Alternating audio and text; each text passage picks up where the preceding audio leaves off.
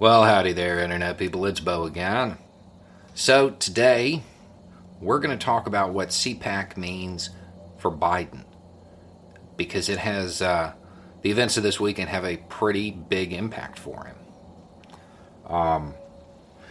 If you haven't watched the first part to this, go watch it. It lays out why I'm about to say everything I'm about to say about the Republican Party.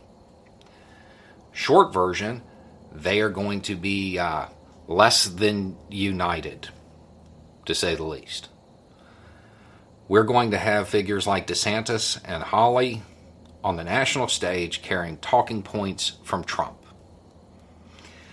The thing is, they're not Trump. They can't spin stuff the way that Trump did.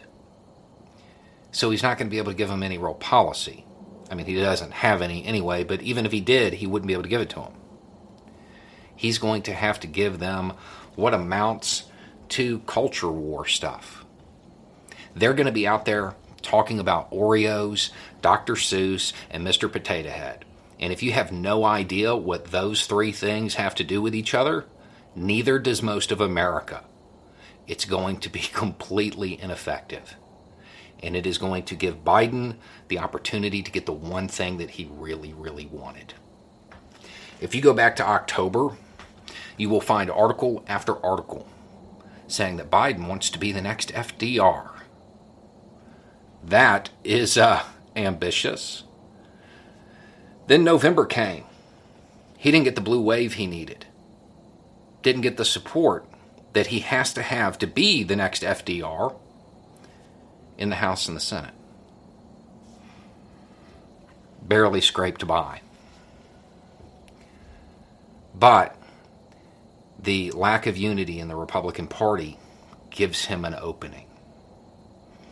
He can do it if he acts now. If he lays the groundwork now and is ready to go the second we see DeSantis and Hawley out there with talking points from Trump. Because from that point forward, the Republican Party is going to be fighting each other. And then Biden has to deliver for a surprising group of people.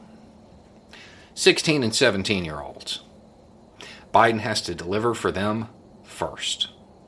He wants to be the next FDR. He kind of has to deliver what FDR delivered. Labor stuff, unions, stuff like that. Economic policies that help the working class, poor people. And then infrastructure. Not the Green New Deal. Don't call it that, because that'll give them ammunition for the culture war. But infrastructure that just happens to be environmentally friendly and move us to a different kind of energy. Trump's base, the base that they're going to be appealing to, they're not going to care about mundane policy stuff, because DeSantis and Hawley, they're going to be wanting to provoke outrage. Don't give it to him. If he steers clear of the culture war items, he can pretty much do anything else he wants. But he has to start by delivering for the TikTok teens. Because he's going to need them in 2022 and 2024.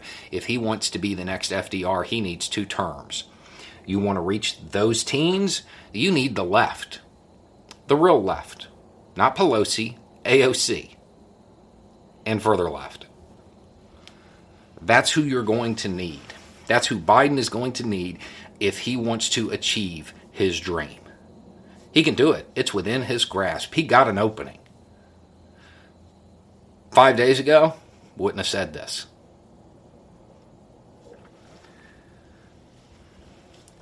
The reality is, he has to deliver for them, though. Because they're not engaged.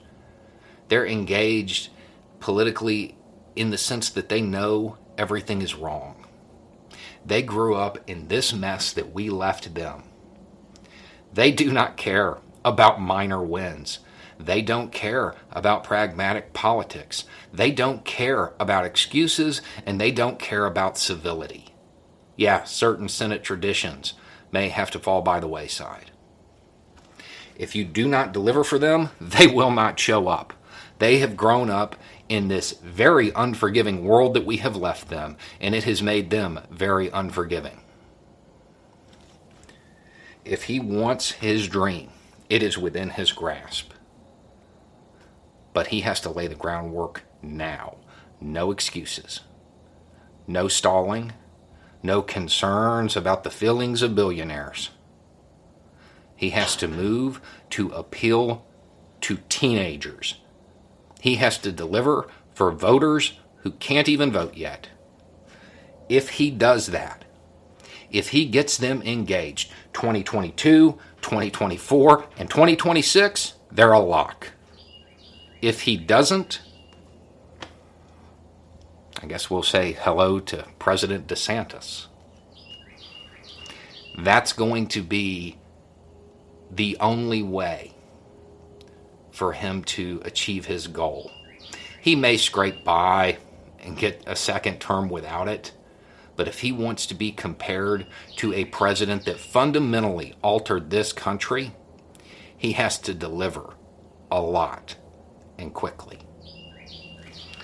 Anyway, it's just a thought. Y'all have a good day.